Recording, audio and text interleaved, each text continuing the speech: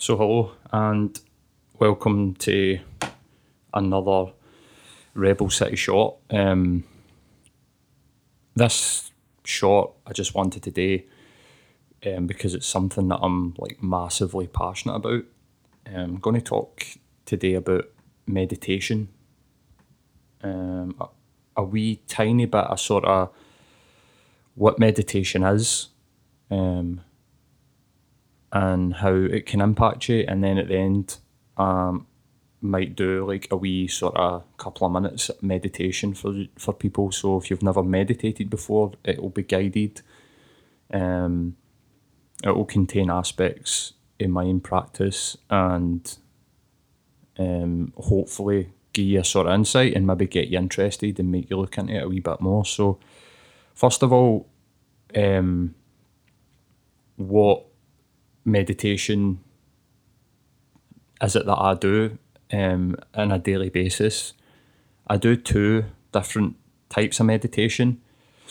I do transcendental once a day for 20 minutes. And that's the one that's probably a wee bit more out there.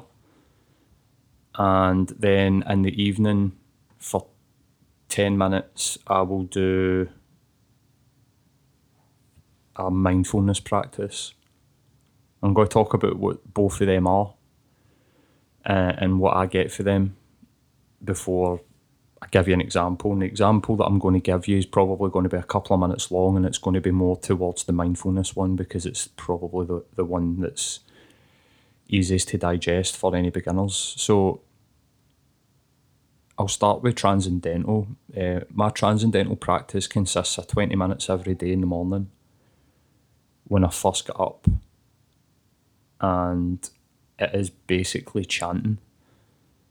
Now, for practical reasons, I chant internally, silently, and I do it so I mouth the words. You might have heard of like Hare Krishna, like the Hare Krishna chant. Hare Krishna, Hare Krishna, Krishna Hare, Krishna Hare, Hare Rama, Hare Rama. I've got my own chant that I've developed, and each chant should kind of be individual to each person. I went and got a small amount of training on this, and that enabled me to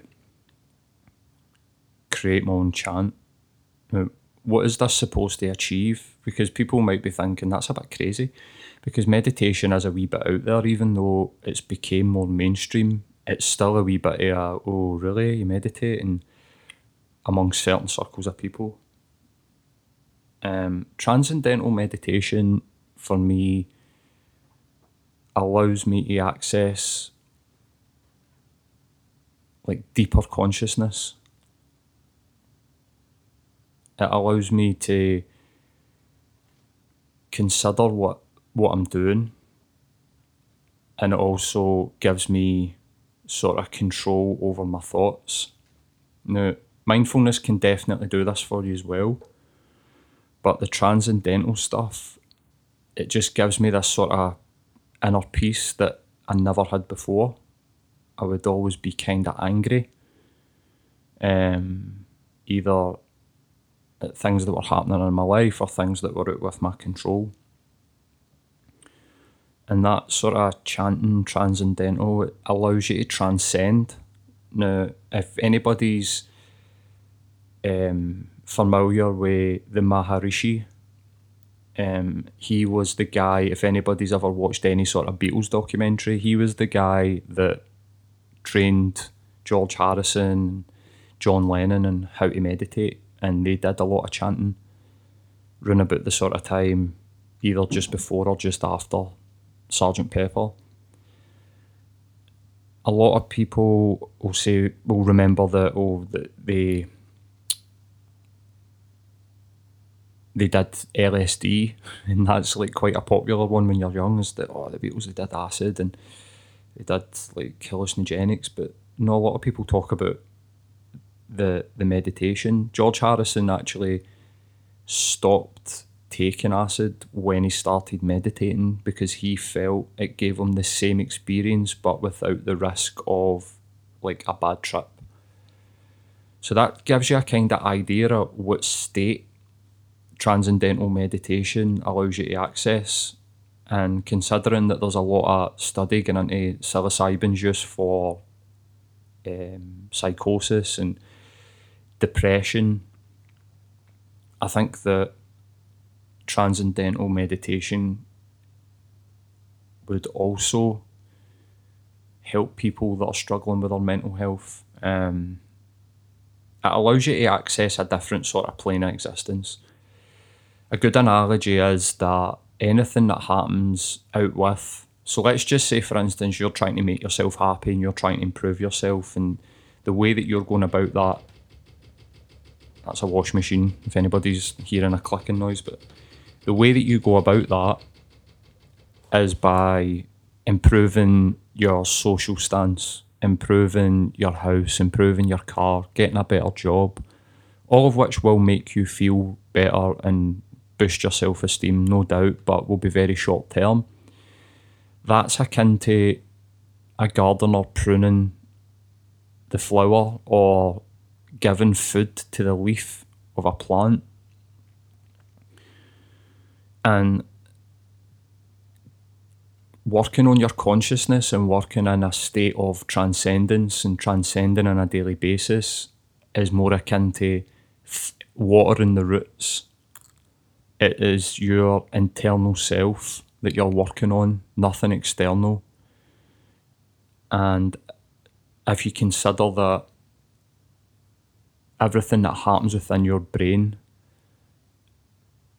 and the story that you tell yourself builds up actually how you think, feel and act, then I would say that that's vitally important. So that's transcendental. Now, mindfulness and things like Headspace that have become more commercially acceptable forms of meditation, they sort of skirt on the surface or the periphery as transcendental. Transcendental goes deeper.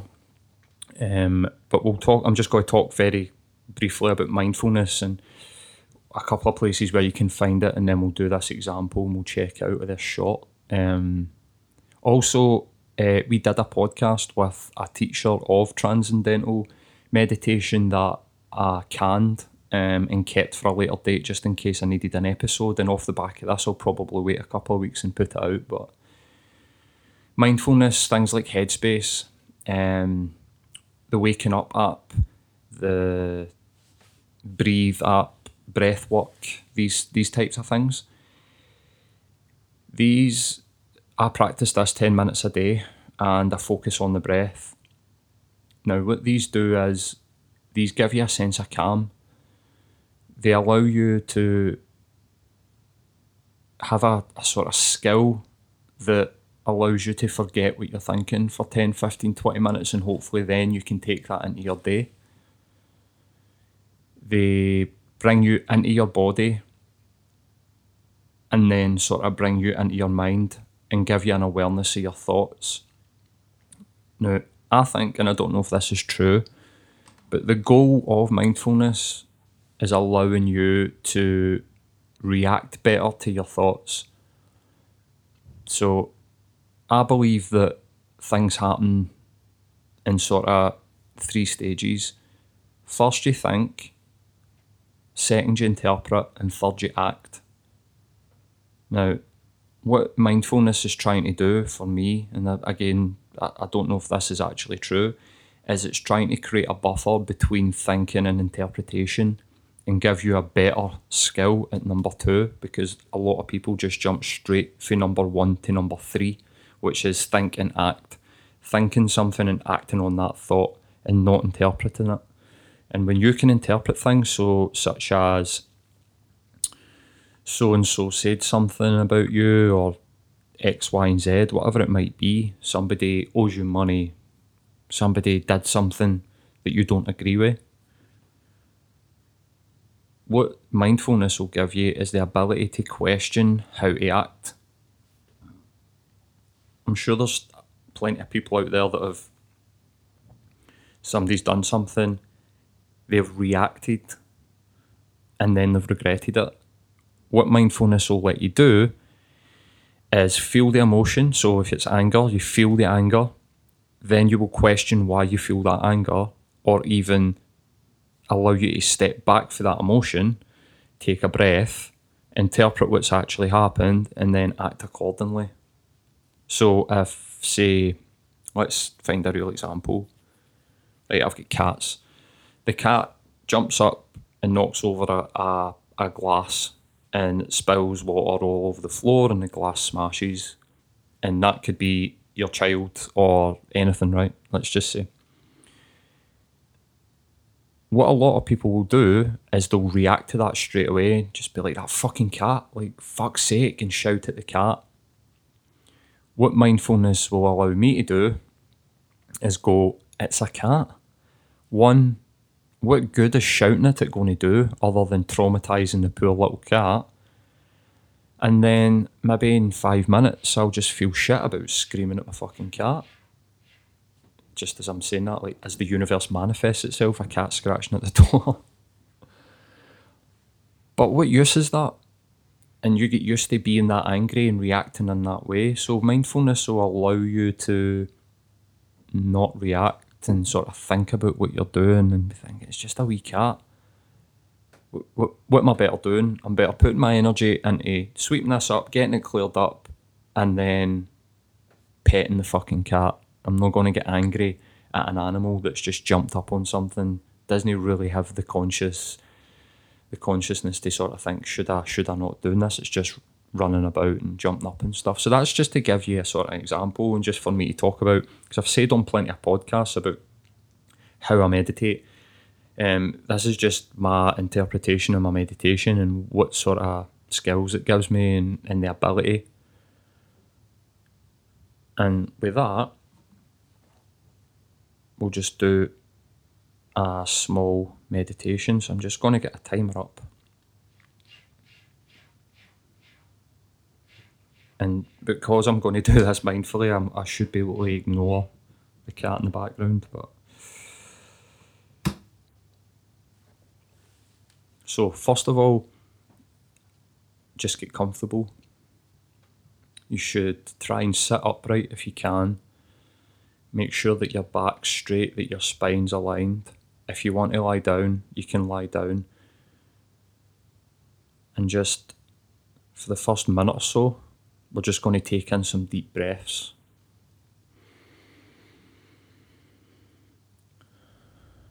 Just breathe in through the nose and out through the mouth.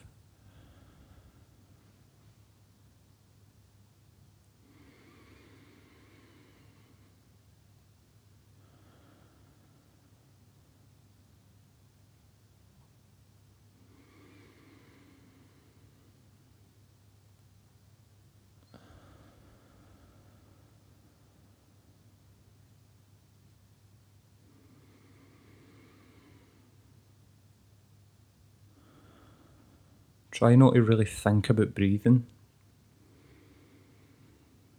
but just bring an awareness to it. And how to do that is through the physical act. So as you breathe in, feel the coldness down your nostrils.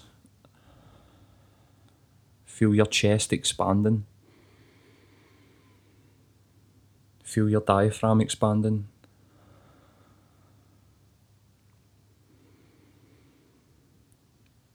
And as you breathe out,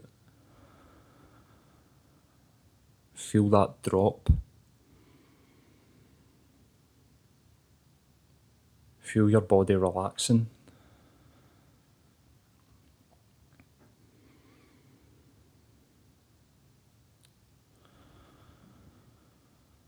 What I want you to do now is scan your body for any points of tension. Start at the top of your head and make a physical picture at any points of tension that you've got in your body. Feel your lips touching.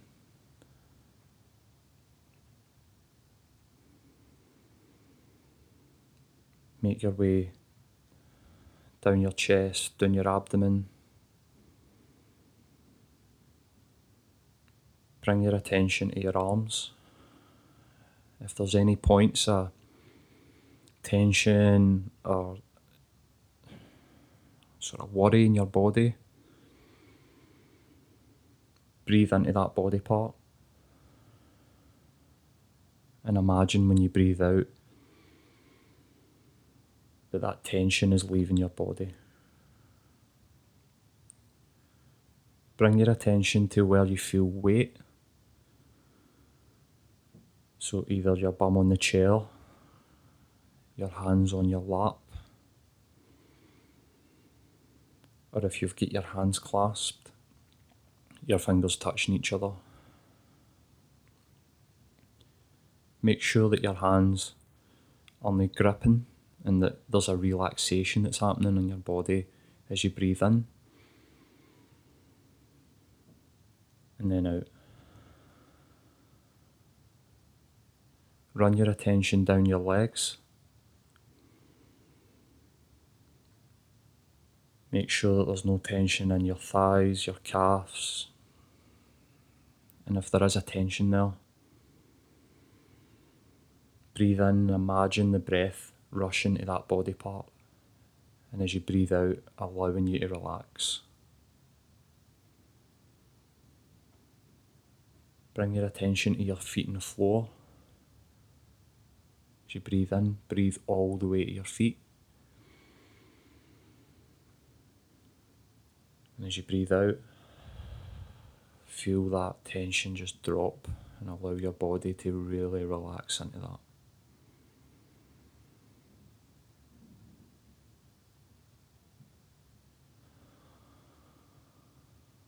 And for the next minute or so, I just want you to breathe. No way any intention or breathing into a body part. But keep your awareness on your body.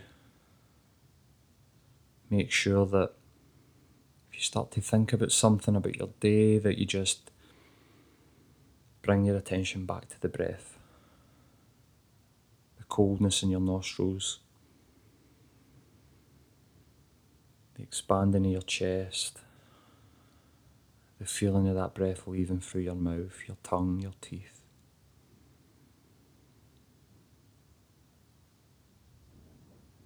It's okay to think. There's nothing that's going to stop that.